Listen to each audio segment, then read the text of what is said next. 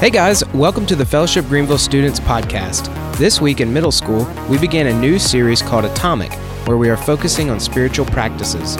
Like tiny atoms make up big things in our world, little movements in our faith can lead to a strong faith over time. We hope you enjoy the message.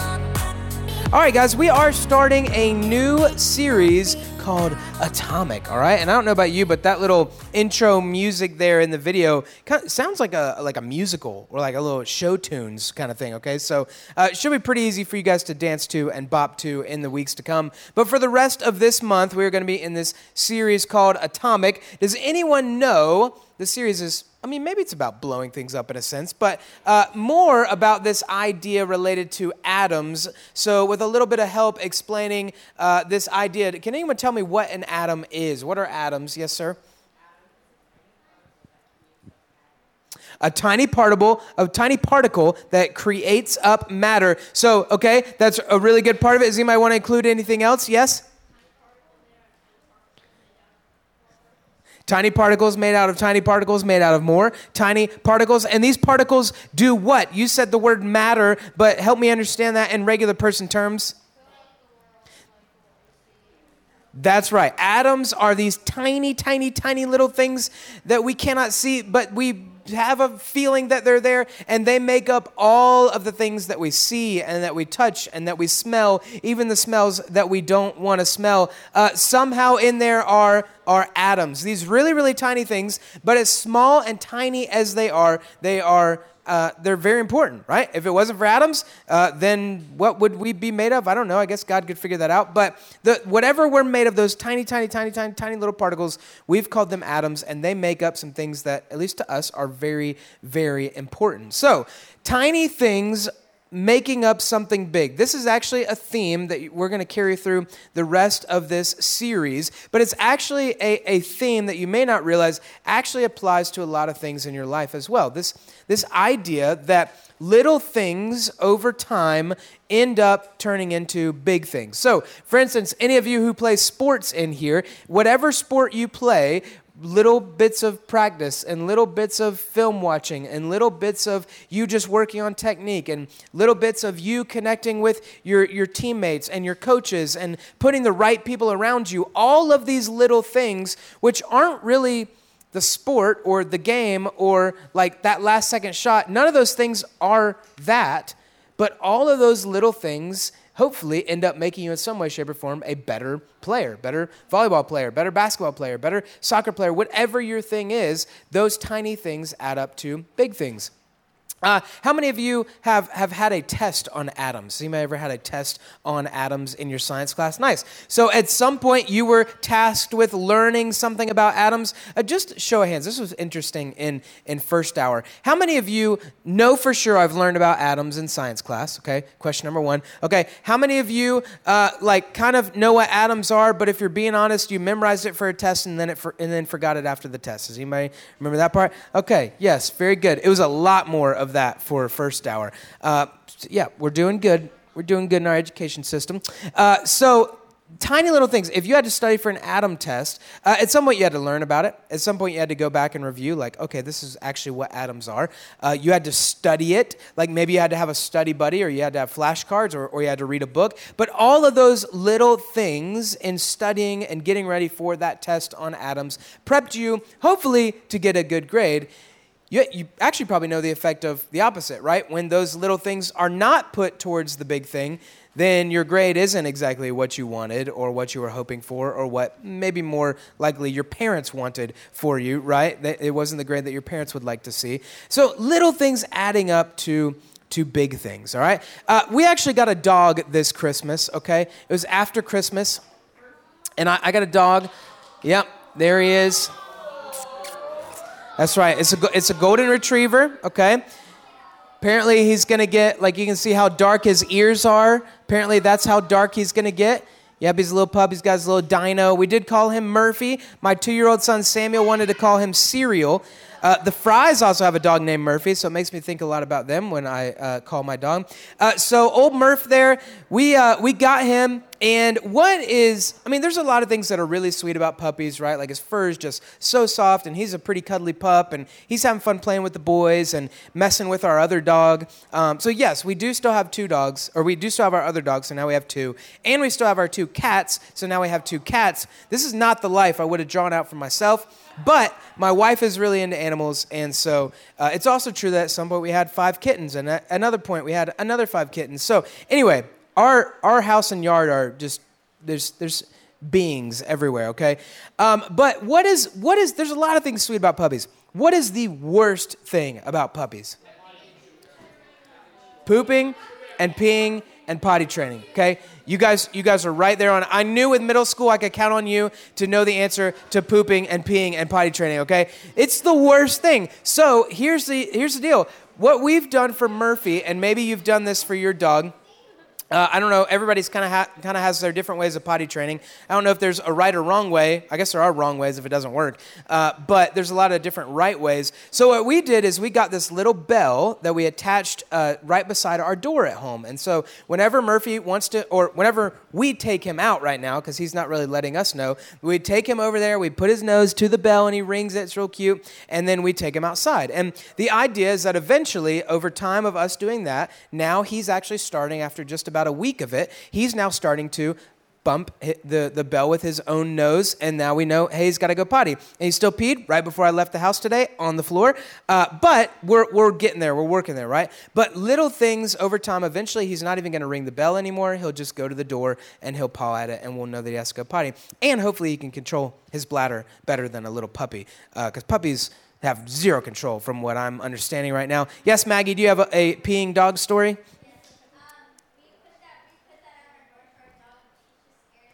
She's scared of the bell? Oh, no, that's so sad. I think Murphy was kind of scared at first, too, because it can be loud. Yeah. Hey, we're praying for her. Yeah, poodles. It's a dog I never want to have. I'm sorry.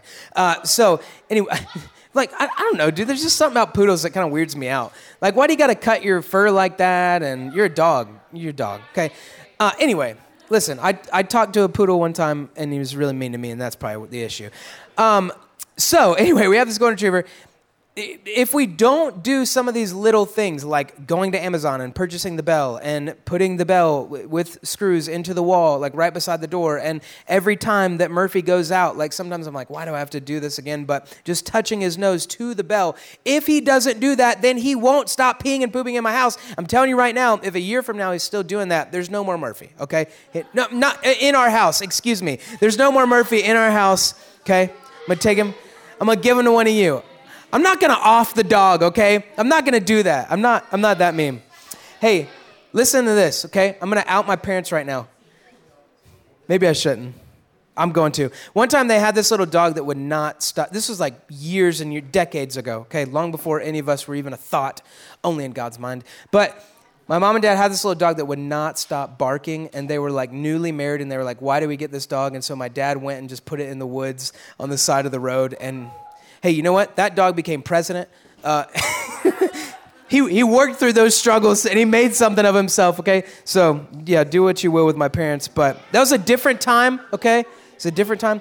Hey, people do a lot worse to dogs these days, all right? I'll tell you that right now. So, this idea of atomic atoms, little tiny things over time building up to be something great applies to a lot of our lives. In fact, it applies to all of our lives, even just like something simple like brushing your teeth, which hopefully you did this morning.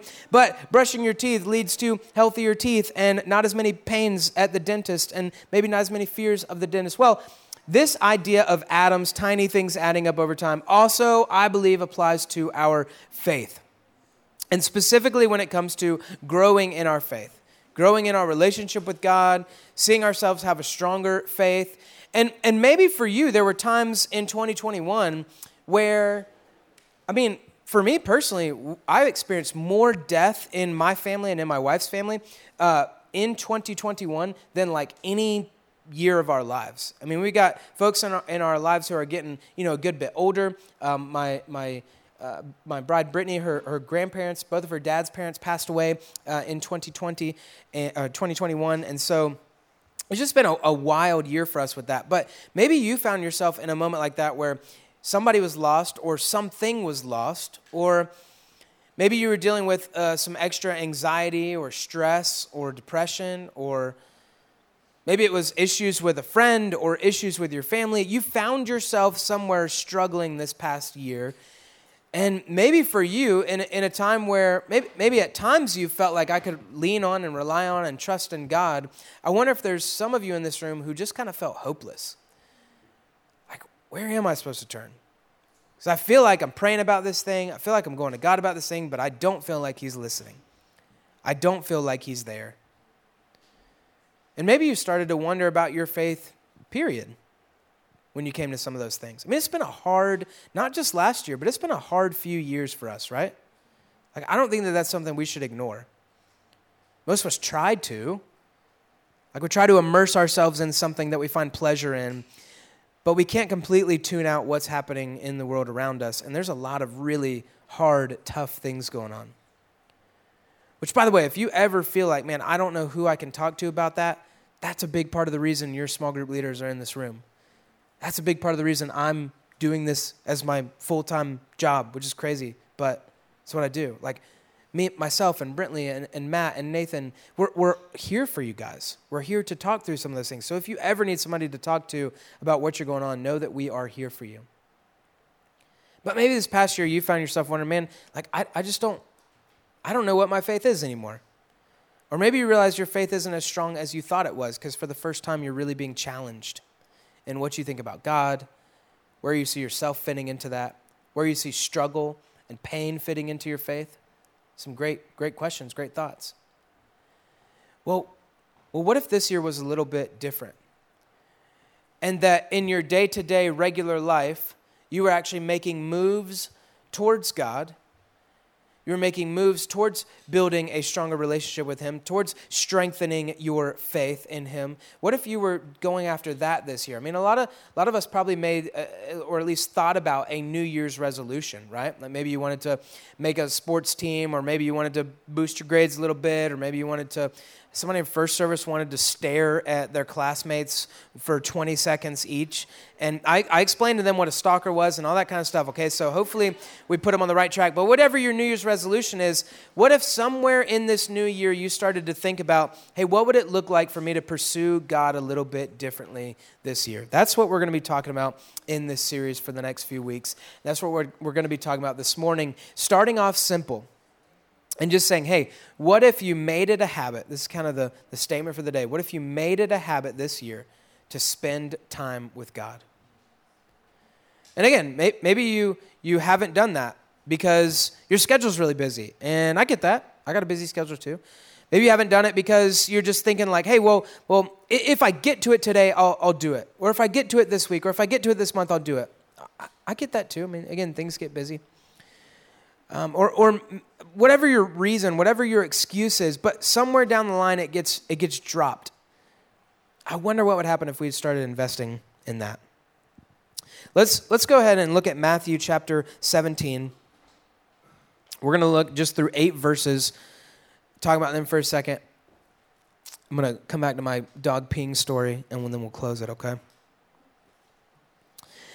Matthew chapter 17, verse 1 says, "And after 6 days, Jesus took with him Peter and James and John his brother and led them up a high mountain by themselves." Okay, we're going to stop there for just a moment. So here we are. Jesus, don't just take my word for it as far as like, hey, you guys should probably spend some more time with God this year. Jesus himself, God in the flesh. Funny way to say it. Maybe one of my favorite ways to say it. God with a bod, right? Like God in a bod. Jesus, the Son of God.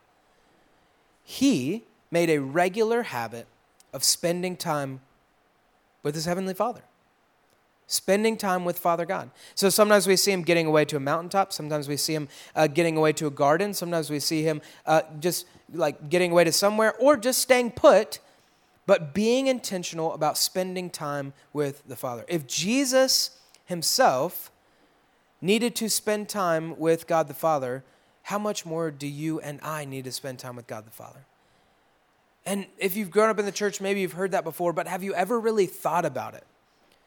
Like Jesus saw that, hey, if I'm going to make it through today, and if I'm going to do and step into the things that God the Father has for me today, then I better go and ask him and talk to him about, hey, what's going on today?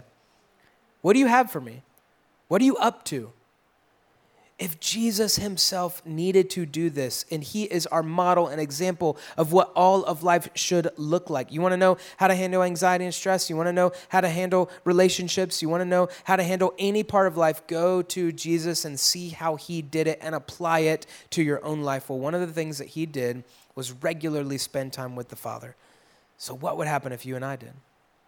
So this isn't an abnormal thing, right? He's been doing this, kind of those little Adam investments all along the way. And then what makes it a little bit unique this time is that he does invite 3 of his disciples with him, Peter, James, and John. But Peter, James, and John, they've been to mountaintops with Jesus before. They've seen him teach. They've seen him heal people. They've seen him multiply fishes and loaves and just do crazy, crazy miracles that we wish that we could see. This is kind of a normal part for them too, right? Like they've been traveling with Jesus. They've made it a habit to definitely spend time with him. But it is slightly different because now Jesus is inviting them, hey, come spend time with me as I spend time with the Father. And so they go up to this mountaintop together. And maybe for you, it's time to, again, consider like, hey, so if this was regular for Jesus, if being around Jesus and doing life with him was regular for the disciples, then what would it look like for you to regularly spend time with God? And what might happen? Here's what happened for Jesus and these 3 disciples who are with him. So verse 2 says, they come up to the mountain, and he was transfigured before them, and his face shone like the sun, and his clothes became white as light. And behold, there appeared to them Moses and Elijah talking with him. So this is not probably what you should be expecting in your quiet time, right? But this is what happened. God showed up. He chose to show up in a very unique way. And here's what it means that Jesus was transfigured. Here's basically what happened. Is his full glory, the reality that he was God, was shown to Peter, James, and John in a moment. Like they thought, oh yeah, we're just going up the mountain with Jesus. Wonder what he's going to do. Wonder what he's going to say. Ah, right? Like, I mean, literally, we're going to see in here, they were terrified. They fell to their knees. They fell to their faces because they were scared. Because he's revealing his full self to them. People don't see that. I don't do it. Like, this was crazy. This was miraculous. And not only that, but then these 2 dead guys show up, okay? Moses and Elijah, who were like, they were fathers of the faith for the Jews. It would be basically the equivalent of if Jesus himself showed up here today. We would all be like, what in the world's happening? Right? Like our minds would be blown. And all of a sudden they see Elijah and Moses just talking with Jesus. What? It's crazy. But God chose to show up in this moment, even though it was kind of like a normal moment. There wasn't anything special like, hey, if you draw a circle with the salt here on the ground on the top of this mountain, and if you light these like it wasn't anything weird like that. But God chose to show up. Jesus chose to reveal himself. Verse 4 says, and Peter said to Jesus, Lord, it is good that we are here. If you wish, I will make 3 tents here, one for you and one for Moses and one for Elijah. He's like, hey, maybe we should stay here. Like, maybe we should stay in this moment just forever, okay? Definitely a lot longer than a few minutes. And he was still speaking when, behold, a bright cloud overshadowed them, and a voice from the cloud said, right? If Jesus revealing himself fully isn't enough, if Elijah and Moses being there, dead guys being there isn't enough, this cloud shows up and says, this is my beloved Son, with whom I am well pleased. Oh, and by the way, I'm not just talking to Jesus, but hey, disciples, listen to him. From the cloud, this voice comes and says, listen to him. Yeah, I'd listen to him from that point forward. Verse 6, when the disciples heard this, they fell on their faces and they were terrified. All the things that are going on are too much for them. But Jesus came and touched them, saying, rise and have no fear. And when they lifted up their eyes, they saw no one but only Jesus. This miraculous, powerful moment happens for them. In the midst of Jesus doing what he normally did, the disciples just following Jesus like they normally did, God chose to show up. Here's what I wonder for a lot of us. I wonder if the reason we don't spend time with God is because every time we do, we feel like we should be having a moment like this. Like, I've read my Bible, I've prayed before, but I've never heard from God. Like, I don't feel like he's speaking anything. He's never shown up. He's definitely never done anything miraculous in my life. So what's the point? And sometimes that's the reason that we choose not to make time for God, or the reason that we at least don't think it's very important. He's not really showing up, is he?